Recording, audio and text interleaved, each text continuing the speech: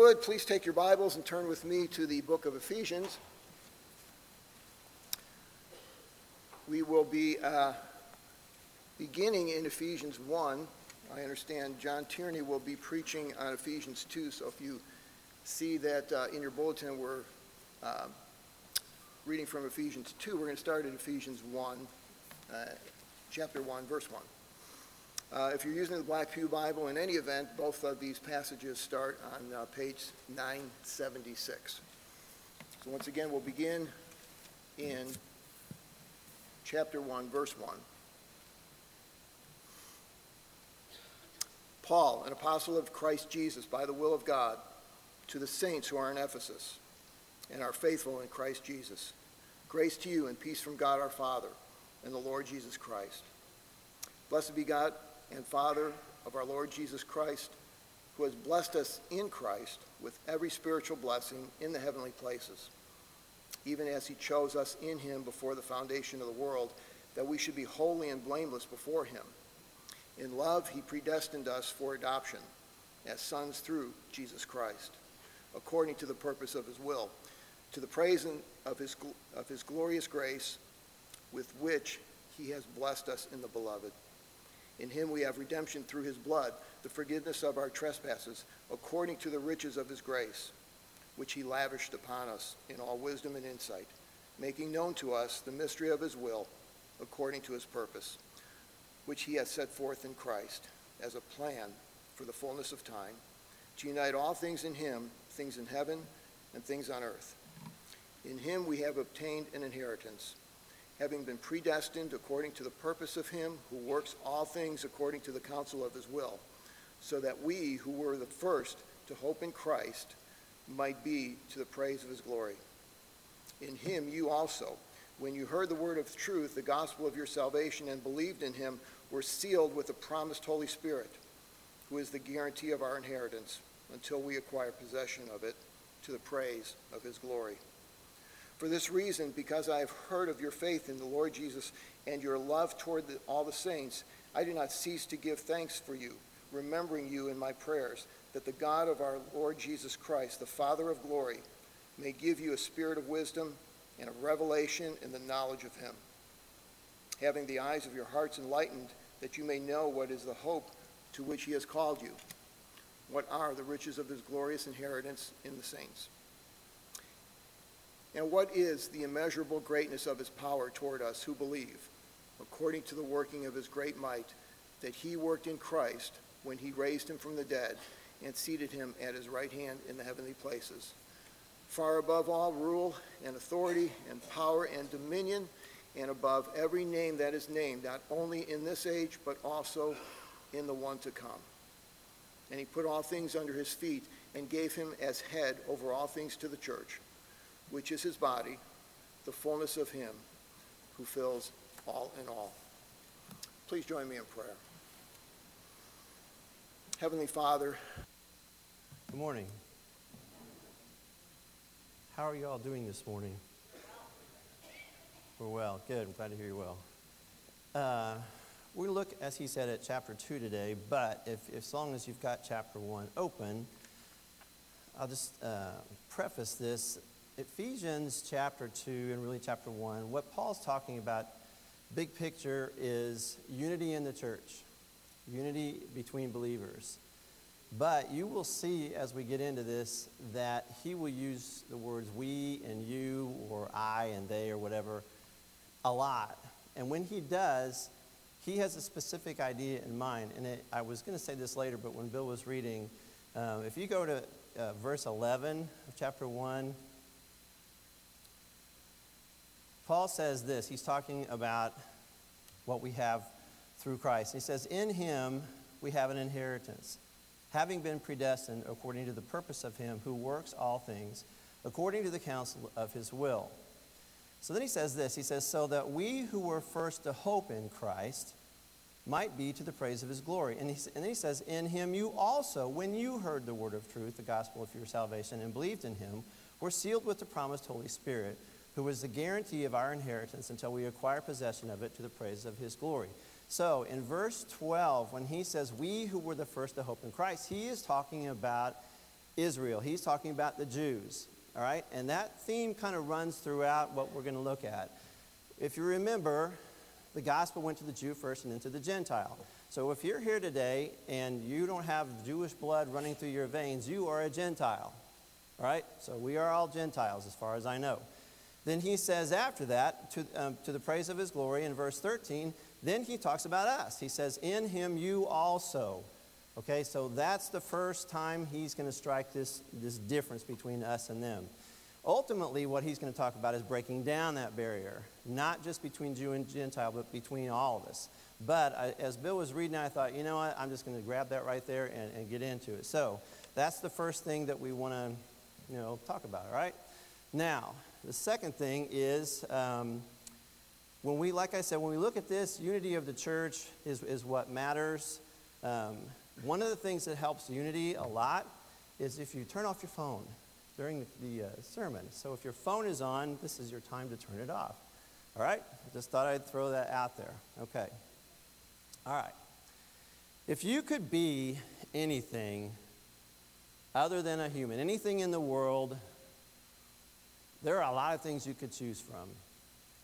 If you could be anything but a human, what might you be? I've always thought mountain lions are pretty cool, but I don't think I'd want to be one. I'd have to get used to disemboweling little woodland creatures, and I don't know if I could do that or not. But if you could do anything, if you could be anything, what would it be? Like I said, I'm very happy being a human. But there's one thing as I thought this through, which is kind of scary that I thought it through, but one thing you wouldn't want to be is a chicken. And I don't mean a scaredy cat chicken. I mean like a Chick-fil-A chicken or a Kentucky Fried Chicken, right? Because things don't go well for chickens. And I looked this up. Every year in the world, 50 billion chickens make the ultimate sacrifice. It's just not good to be a chicken. So you got to figure, if a chicken knew what was going to happen, you would do something about it, wouldn't you? I mean, wouldn't you be flapping or something? You don't know. Maybe you clear that fence and things will change. But the fact is, a chicken doesn't have a brain that tells him that. And as far as chickens or any other animal, all they know is what their brain tells them. All they know is what is in front of them and this world in which they live. And that's really all they know. And believe it or not, if you look at chapter 2 of Ephesians, the first 3 verses describe people who really aren't that different. They don't have any concept of anything other than what their body tells them to do. That's not good. And that's why verse 1 starts off with, and you were dead. And if you just saw this sentence like standing on its own, like on the screen, you might think, well, that's not a very pleasant thought. But Paul is just talking history when he talks about this, all right? Because he's talking to the Ephesians, but he's talking to us.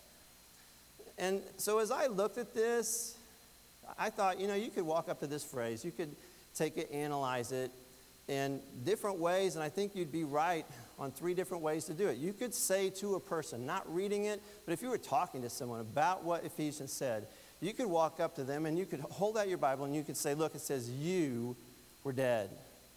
And your point obviously would be, look, he's talking to you, all right? God's talking through Paul to you, that you were dead in your sins and trespasses. And I think if you did that, you would be right. All right, take the same phrase, flip the coin. You could also say you were dead.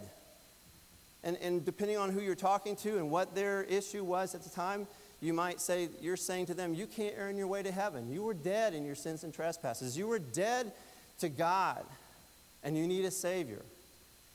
And in both those instances, like I said, I think you'd be right in your emphasis.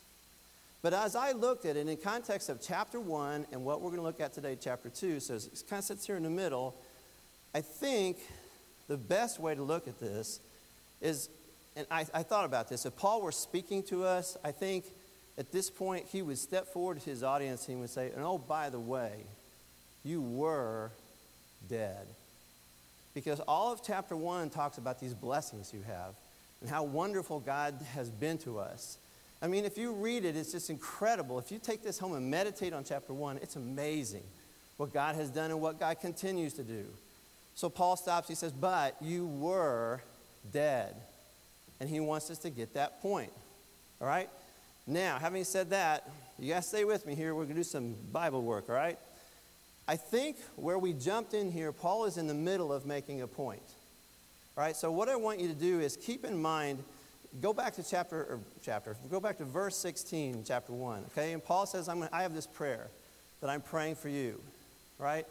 And then he says, I'm praying this prayer, and verse 17 says, I'm praying that the God of our Lord Jesus Christ, the Father of glory, may give you the spirit of wisdom and of revelation in the knowledge of him, having the eyes of your hearts enlightened, that you may know, and then he names 3 things, that you may know what is the hope to which he has called you, that you may know what are the riches of his glorious inheritance in the saints, and you may know what is the immeasurable greatness of his, God's, power toward us who believe, according to the working of his great might that he worked in Christ. Now, I want to stop there for just a minute.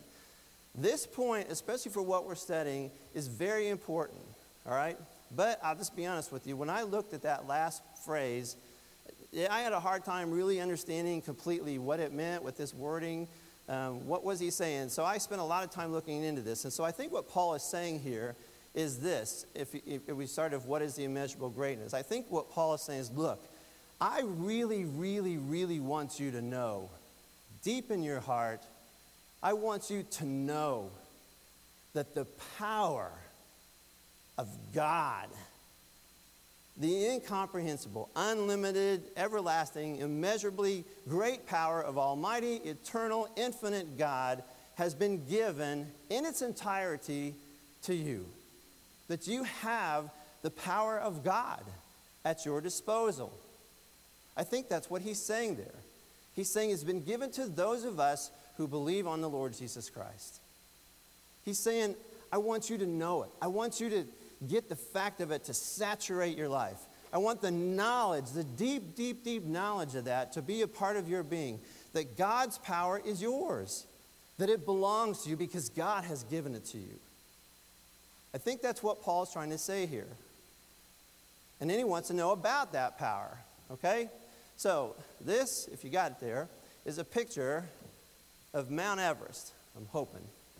And this picture was taken by my buddy Herb Windhorst when he's flying to Alaska for vacation, right out the window of his plane. And I've always just liked this picture of Mount Everest.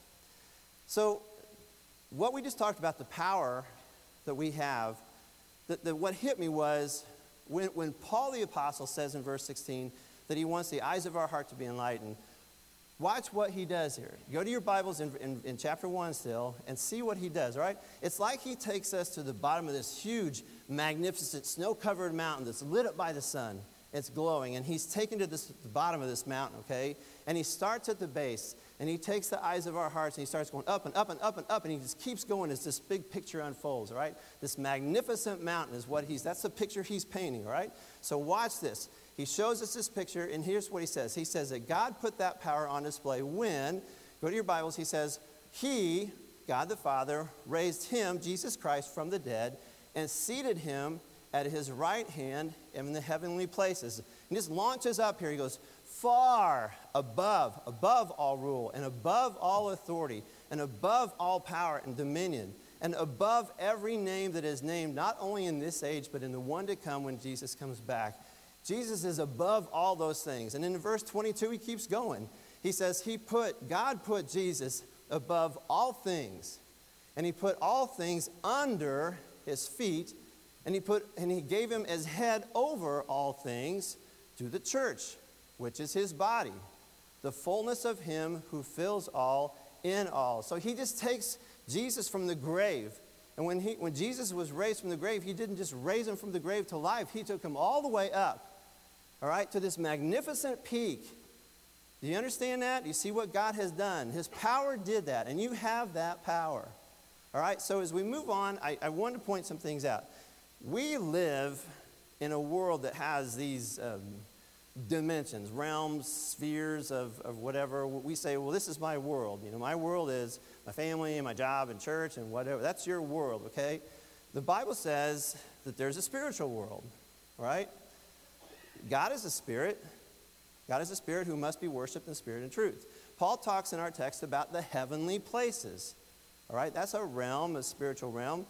We also, within the spiritual realm, there's the world of demons.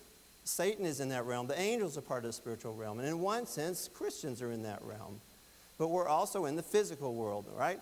There's living things in the physical world, inanimate objects, mountain lions, whatever, rocks, dirt, water, all those things. They're all in this physical world.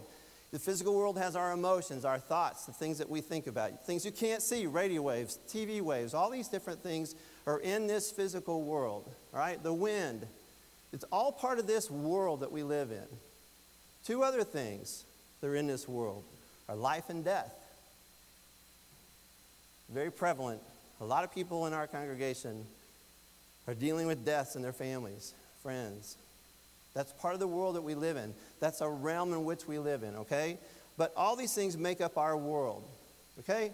So, my point is this. God's creation is just, I was going to say massive. It's way beyond massive. It's beyond anything that we can really comprehend, all right? And so when God raised Jesus from the dead, he sliced through all of that, all right? And everything that you can think of, anything you can think of, the resurrection of Jesus, God put him above all of it, every bit of it. He's over it. He's in control of it. And that power that he used to do that is ours. Okay, so I think we've gone far enough with that. I think you get it. I hope you do. So, with that being the case, and we're up there on that mountain, Paul stops and Paul says, but don't forget, you were dead. Don't forget that. So with that in mind, we're going to shift gears again. All right, you've got the first half of Paul's point that I think he's making. We're going to go back and we'll look at all of verses 1 through 3. And the passage says this, and you were dead in your trespasses, the trespasses and sins in which you once walked, following the course of the world, following the prince of the power of the air, the spirit that is now at work in the sons of disobedience. Fine. But then he says, among whom we all once lived in the passions of our flesh, carrying out the desires of the body and the mind, and we were by nature, children of wrath, like the rest of mankind. Now, we just talked about these spheres, these realms or whatever. So when Paul says, when you look at the screen, Paul says, you were dead in the trespasses and sins in which you once walked. He's saying, you were dead in that world. All right? You're the chicken walking around with no clue. You were sinning, and that was your whole life. That was everything, okay? Whatever the world said was good, we agreed before we were saved. We went right along with it. Some of us thought we were a little cleaner than everybody else, but it didn't matter. Okay? We were sheep in the wrong pasture. Our shepherd was the prince of the power of the air, who was Satan, and we grazed on sin, and we loved every minute of it. It's all we knew, and we liked it before we were saved. Right? When Paul says we lived in the passions of our flesh, he means that was our world. Okay, we did what our minds and our bodies told us to do because the course of the world said, baby, if it feels good, you do it. Right? It's on TV, it's on the internet, it's on the radio, it's everywhere you go. It's just always there. You're number one. It's all about you. Do what you want because you're the guy. You're the girl. It's all about you. All right? The sad thing is, if you're an unsaved person, there's some degree of truth to that. Right? There was a beer commercial on years ago that said, the guys were sitting around a fire or wherever they're sitting around, and they've all got their beer. And one of the actors in every commercial said, guys, it doesn't get any better than this. Remember that? There's a degree of truth to that because it doesn't get any better. Now, the point is, this is great. But our point is, no, it's not. Because you have no eternity. You are hopelessly lost. But they don't know any better. And neither did we. Some of you were saved at a very young age. I wasn't. I remember that I was my own guide. I knew God, he was my consultant. And I'd consult God on things, but you know what? I was the boss. I was the Lord of my life. A lot of you know that. And you've been through things that still hurt you. I've got things that I hear people say now, and it just cuts me like a knife because that was me before God saved me. It's really hard. But he did it. He saved me. But those people, they don't know, okay? Again, then when these children are of wrath, when life ends for them, all that remains is judgment. And Paul says that's who we are. He says we all once lived in the passions of our flesh, carrying out the desires of the body and the mind. And we were, again, by nature, children of wrath like the rest of mankind. And we were dead. We were like the rest of mankind is. And that's pretty sobering. Verse 4. But God. Right? Those might be the two best words in the Bible. But God. So for the most part, chapter 1 was just this big waterfall of blessing that pours down on the Christian. Okay? And that should in turn, by the way, lead us to rain down praise on God for what he's done. Okay? In fact, if you go home and you look at chapter 1, you'll see the praise of his glory, the praise of his glory of his name. That's where this should end up, okay? But having said all that, he took us there to all these glorious things. And remember, he's making a point, and I think we're in the middle of this point, all right? And then he stopped, and he said, but you were dead. And he took us to this place where we had to look at who we were before Christ, all right? But we needed to do that. We needed to do that, or God wouldn't have done it. And it sure makes you appreciate this next passage, which says, but God, being rich in mercy, because of the great love with which he loved us, even when we were dead in our trespasses, he made us alive together with Christ. By grace you have been saved. And that is God. That is who he is, and that's what he has done for us, even when we were dead. But I want to show you something now. Here's this point that he was making, all right? So we've got half of it down anyway. And I think everything from verse 21 of chapter 1, if you're looking at your Bible, through the first part of verse 5 in chapter 2, that was Paul driving home a point, emphasizing the magnitude of the point he's making, all right? He could have just told us up front, but he said, no. God says, you got to see this to get the point, all right? I think that's what it's there for us. But his point begins in verse 17, and like I said, it goes all the way through verse 20, and then it picks up again halfway through verse 5 of chapter 2. So you have this. This is what it would say. You get that next slide, Nick.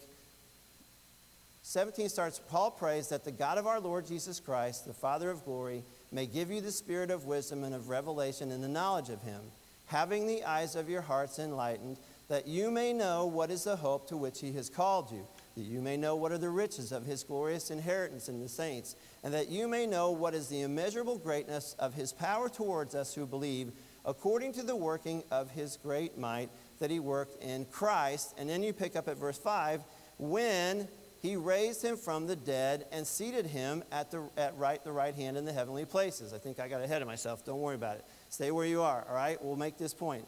Then, with that up there, if you'll permit me, for the sake of clarity, to add the words, and God, right after that, we put the whole thing together now. He says, and God raised us up with him. So he's gone through this whole thing that God did when Jesus was resurrected. And then he says, and he raised us up with him and seated us with him in the heavenly places in Christ Jesus, so that in the coming ages he might show the immeasurable riches of his grace and kindness towards us in Christ Jesus. Do you see how it connects? He's talking about Jesus and his resurrection. He's talking about this power, and he's talking about what it did. We're right there. That is astounding to me, that I went from being dead in my sin and loving every minute of it to being seated at the right hand of God with Jesus Christ. Do you know what that is? Do you know what God has done for you? I mean, do you ever think about it? That is incredible. there are theologies out there that say God saved you and set you on your way. And to some extent, if God saved you from hell, saved me from hell, and said, I done it, it's over, see ya, I'm glad I'm not going to hell. But no, that's not who God is. God blesses us and blesses and blesses and blesses and blesses us, okay? But I have to say, if we don't walk through the first three verses there, this doesn't get to the height that God intended, all right?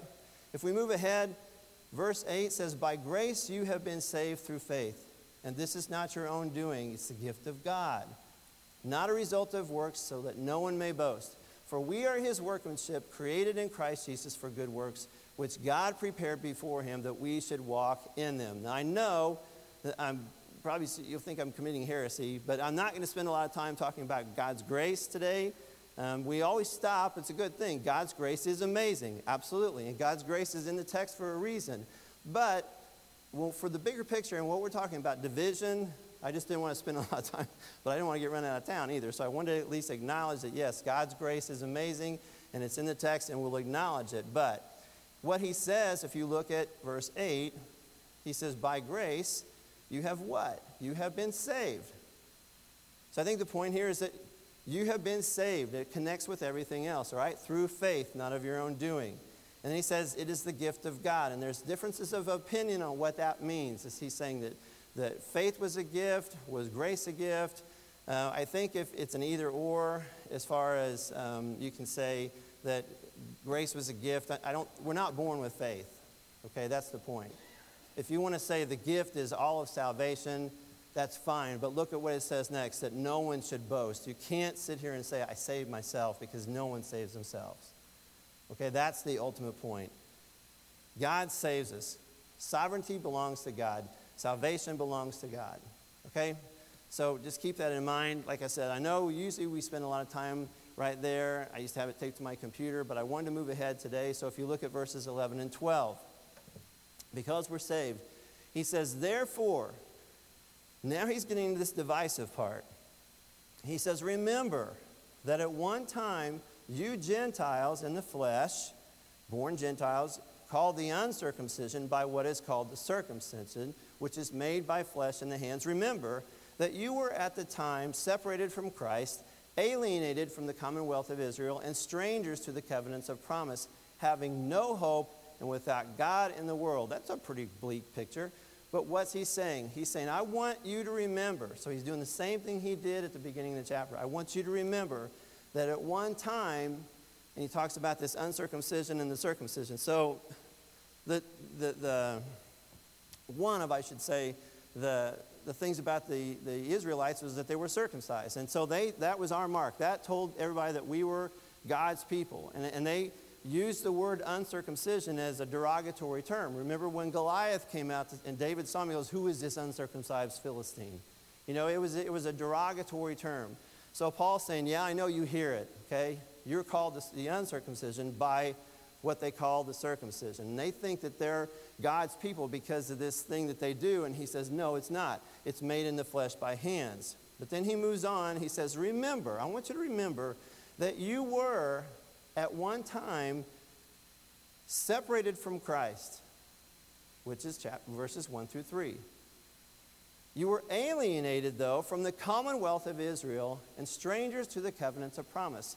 God did use Israel in the Old Testament, and if you wanted to be saved, you had to become a Jew.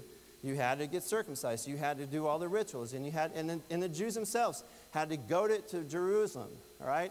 I mean, it was all about coming and being a part of Israel. And that's what he said, and you weren't. You were alienated from the commonwealth of Israel, and you were strangers to the covenants, the Abrahamic covenants, all these covenants that they had. You were strangers. You couldn't get there, all right? That was part of the deal. And therefore, you had no hope.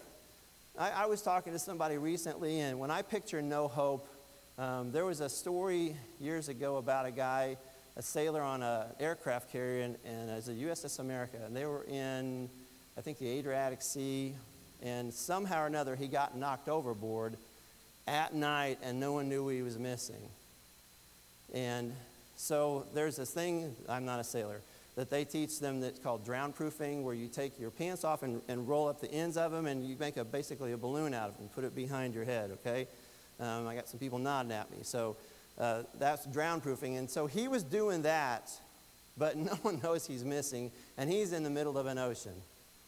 And he was hopeless.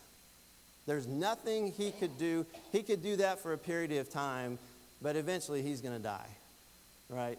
I mean, he was hopeless. He needed someone to save him. The amazing thing about it was the infamous Japanese fishing boat happened by and found the guy, and he was saved. It said his parents were home. They called off the search after like 3 days, and his parents were making arrangements for a memorial service, and his dad picks up the phone and says, "Hi, Dad," and there's his kid, right? But the fact is, he needed someone to save him. He could not save himself. But the one that always rings with me is Saul of Tarsus, all right? And he's on his way to Damascus. You know the story. He's on the road to Damascus. He's going to pick up all these Christians, and he's going to take them back to Jerusalem and do bad things to them. And what happens? He gets saved, right? But he sees the flash, and he's knocked down. And I've always pictured this because I always try to, when I read the Bible, I think it's a good thing to do this. These are real people. This is real dirt they're walking on. These are real things around them. It's just not pie in the sky stuff. And so Paul's walking, he's down on his hands and knees, and I always thought when he probably sees a shadow, and he hears this voice say, "Saul, Saul, why are you persecuting me?"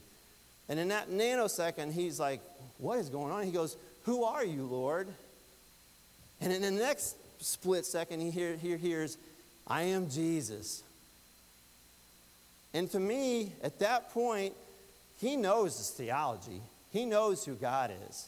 And he knows what this sect is, this Christian sect. And he knows now that he's basically trying to kill God's church. And in that next split second, that's about as hopeless as you can get. I mean, he's thinking they're going to carve out a deep trench for me in hell because that's what I deserve. That is hopeless.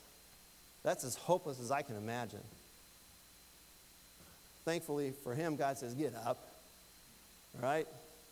But we were hopeless, folks. We were hopeless before Jesus Christ. And that's the point that God is making. Move on now to verse 13. Maybe these are the second best words in the Bible. But now.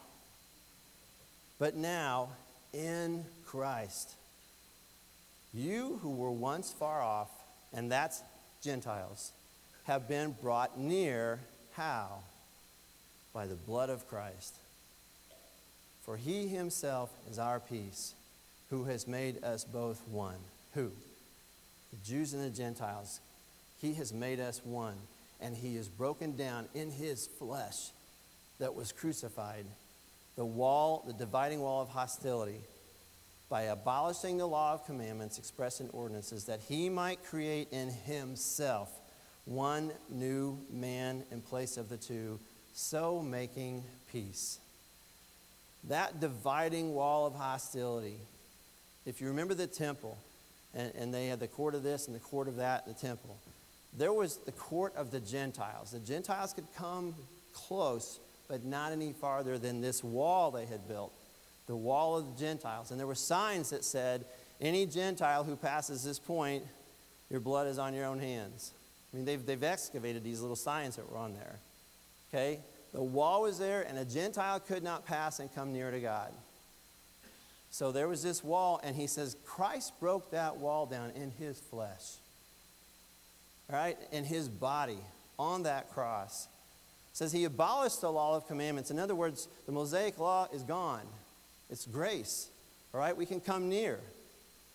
So why did he do it? So that he might create in himself one new man, and we need to get that. A Christian is a Christian is a Christian. Okay? We, through the years, have sent out missionaries. We support missionaries. We're sending out more missionaries. If we in our hearts harbor any kind of prejudice or bias or whatever against other Christians in other lands or whatever, or like we're more important or whatever it might be, that is wrong. That is a wall that we need to get away from. Conflict has always been in the church, and it always will until Jesus comes back, but it shouldn't start with us. All right? This power of God that we have enables us to do things, and one of those things is to forgive. Someone's done you wrong. I can't do it. I can't forgive him. You can't? God says you can. I don't like this. I don't like that. What? No. That's not how it works. All right? We don't go there. We are not the ones to bring this hostility. It can't start with us. It's so important to know that, okay? The next verse, verse 16. Jesus did all this that he might reconcile us both to God. First he reconciled us to each other, but to God in one body through the cross. And when I was studying this, I wrote down on my notes, it's the cross, it's the cross, it's the cross. God sent his son, his only son, to die on that cross. And part of it was to accomplish this. And he's done it. And who are we to stand in the way? Thereby killing the hostility. You know what? I kept thinking of this too. Before the throne of God above, I asked Toby if we could sing that today. And I picture this scene in heaven. I want you to do this with me. Picture the scene in heaven, and you've died, and you're in heaven. And thank God for it. And you're glorifying God. Are you really concerned about where the person next to you came from?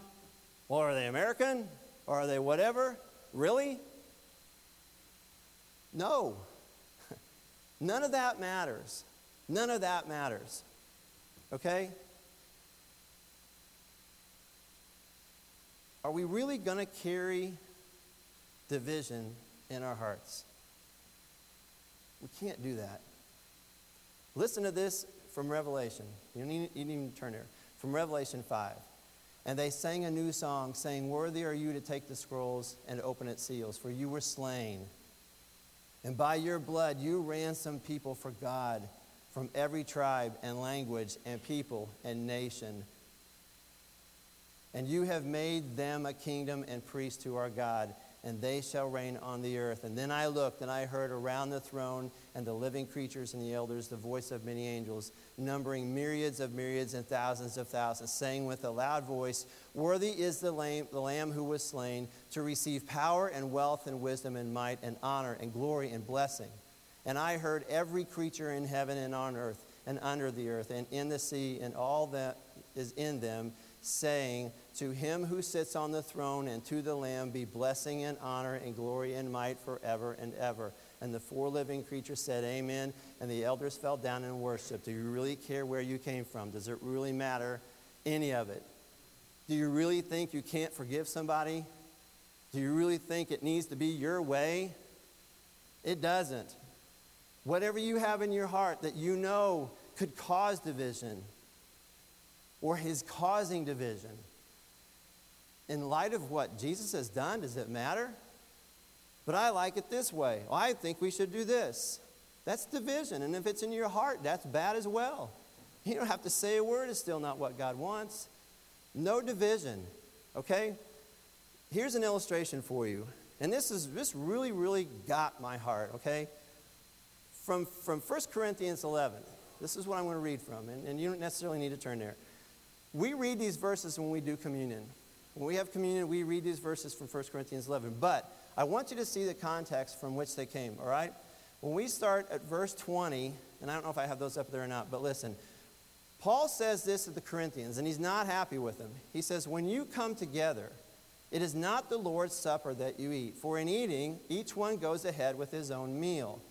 One goes hungry, another gets drunk." What's happening? All right, they used to have something called a love feast. It was basically a pitch-in. And when they had the church service and they were going to have communion, they had these love feasts. But there was all these divisions in their culture too, all right? Rich and poor did not get along. You're poor, you're less than me, you're not as good as me. All right, slaves and masters. All the things that you read that Paul talks about during the divisions that existed. Well, they were there and they were very prevalent. There was a problem. And so what happened was, and I'll get ahead of myself a little bit, what happened in those things that Paul heard about was there were people that showed up and they had nothing. They had been saved, welcomed into the church, but when they showed up for these love feasts, that was going to be their food. That was a meal, and they looked forward to it. And the rich who were in the way, who were up front or whatever, would take all the food. And so I've always had this picture in my head, and I don't know if it's right or not, but I've always had this picture of the guy in line, and he's so happy that he's going to eat something. And as he's walking through the line, he sees people piling the food on. He thinks, there's nothing left for me. And when he gets up there, how embarrassed would you be? You know, if you're standing there with and people are looking at you. And I always thought he goes out the side door and goes home. And does he ever come back? Who knows? Now, that's totally me in my head. But you get the point, and I don't think it's that far off. So you say, well, we don't do that. Okay, but when do you exclude people in the church? Because they're not like you or whatever. We can't do that either. All right, we are one. We are one. All right? God did that through the cross. So keep that in mind. So, got off the text here. He says, for in eating, each one goes ahead with his own meal. One goes hungry, and another gets drunk. What? Do you not have houses to eat and drink in? Or do you despise the church of God and humiliate those who have nothing?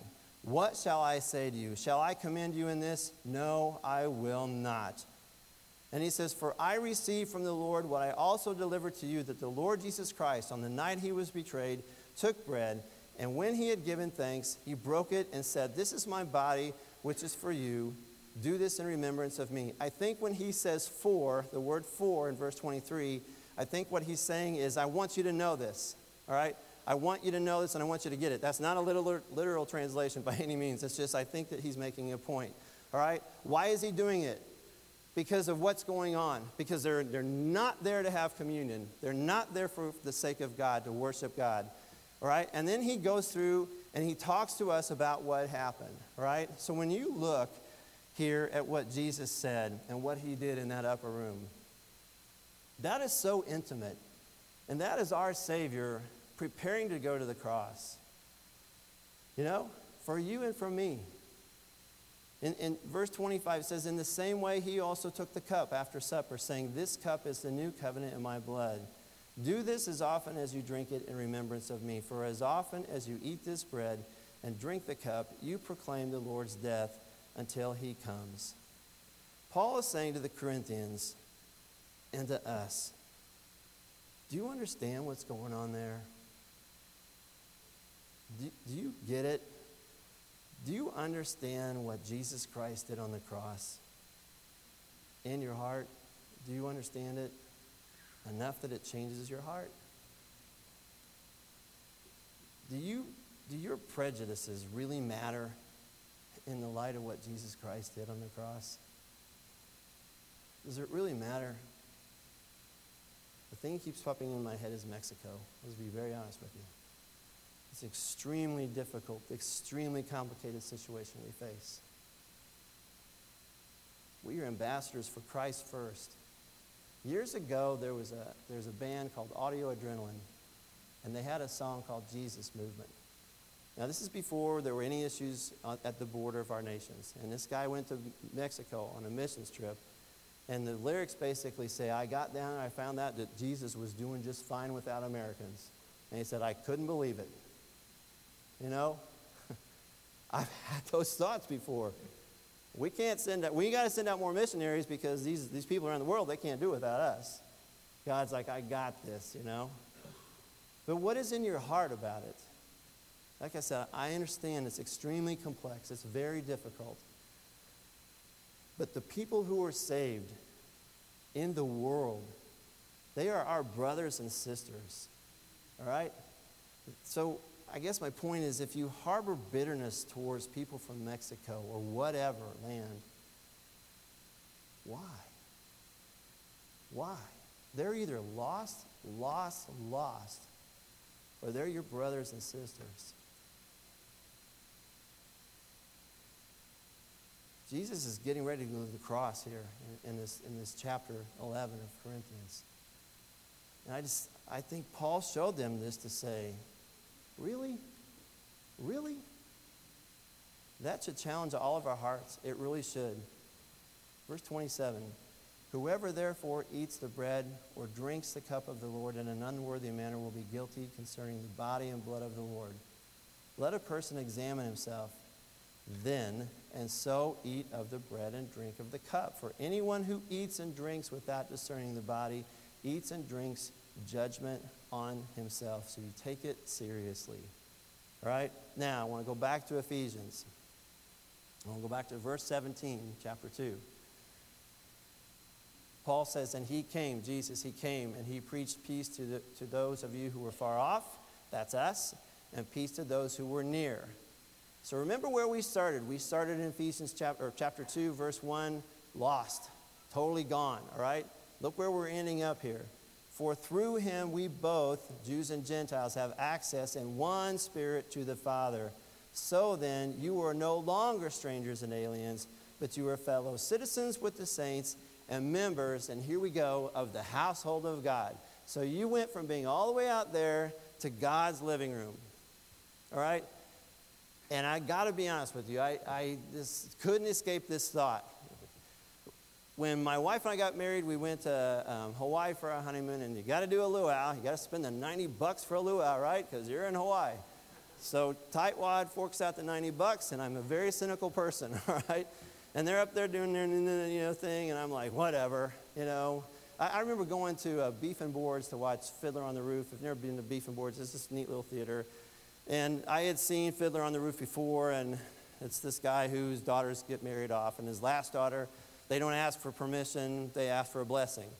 And so every time one of his daughters does something, he goes on one hand, but on the other hand, his name is Tiefka, whatever. Anyway, he's like, on one hand. And so I'm watching this John Tierney, cynical guy, like, whatever, And so his last daughter is going to leave, and he says, on the one hand, on the other, he goes, there is no other hand. And I went, what? You can't do that. That's your daughter, And I went, he got me. They got me. I got the story. Well, the same thing happened at the luau. I'm watching all this, and I'm like, whatever, I don't know what this poi is, but I have to eat it, and they're up there doing, and the guys are banging on the drums. And they had this one girl they kind of featured, and I don't remember that stuff. I think what they did is they moved her over and they put her on this platform where the sun was going. They did it really well, and the sun went down right behind her. And so I'm starting to go, yeah, this is an island, and I'm in this tropical paradise, and this is really cool, like, yeah, music and the tiki torches, and I'm getting into the whole thing. So they go on a little further, and at some point, we're sitting there, and I'm, and the whole bit, and out comes the girl from stage left, wearing jeans and a T-shirt with a big gym bag. She's like 18 or something. And crystal shattered, okay? The whole illusion was gone. And I thought, she's going to go home. This is my thought, standing there watching her walk away. She's going to go home and fight with her brother for the remote. That was to this day, I remember going, she's going to go home. Carolyn, that girl's going to go home and fight with her brother. And they're going to get their mom and dad, and they're going to have to fight over the remote. It's just been there forever. But you know what? That's home, right? Now, there are more pleasant things, I get that, but that's home. Home is comfortable, and it's home in your heart, and you're happy there. And that has been on my mind the whole time, that you're home. And God says, you are now in the household of God. That's the best home there could be. And you know what? Some of you didn't grow up in a good home, and this hurts. And I'm sorry, and God bless you. I'm sorry for your pain that you feel. But look what God has done for you. Look what, if you're saved, you have. Okay? I know it's hard. I don't know how hard. All right? But you went from children of wrath to being adopted as sons and daughters, living in the household of God. Does it hurt? Let me tell you what's coming, if it hurts. This is from Revelation. The end of the Bible says, he will wipe away every tear from their eyes, and death shall be no more. Neither shall be mourning, nor crying, nor pain anymore, for the former things have passed away. If you're suffering, if you look at this and it hurts you, and you want it, and you're saved, it's yours. Okay?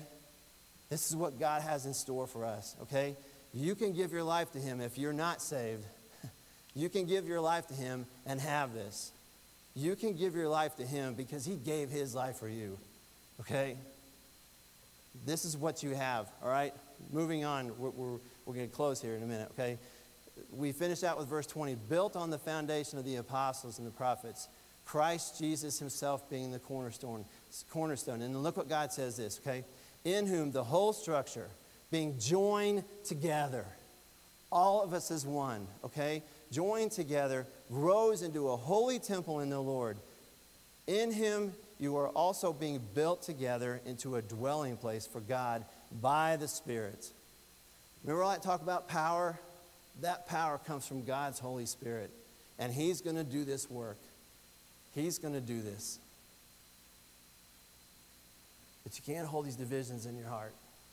You can't do it. And you certainly can't live them. Where is your heart? You know what? God got on the Israelites all the time because they paid him lip service. And he said, but their hearts are far from me. Far from me. Where's your heart? I never intended this to be a nationalistic type message, okay? I hope it didn't come across that way. I'm just saying, where is your heart? What do you feel for the lost? What do you feel when you see people who are suffering? You know what? We have this worldwide problem with refugees. It's always been that way. And until Jesus Christ comes back, there will always be refugees. I was talking to somebody a couple of days ago about after World War II, how many orphans there were in Europe. Thousands, hundreds of thousands of orphans. And they said they couldn't get them to sleep at night. Somebody gave an orphan a piece of bread when he went to bed, and he slept like a baby. And they started giving orphans, all these orphans, a piece of bread because they knew when they woke up they'd have something to eat. It's always been this way, folks. And until Jesus fixes this, it will be. Where is your heart? Again, the thing is the cross, the cross, the cross, the cross. Jesus knocked down everything for the sake of the cross and took us to be seated with him in the heavenly places. What a glorious God we have. Let's pray. God, I say these things and I know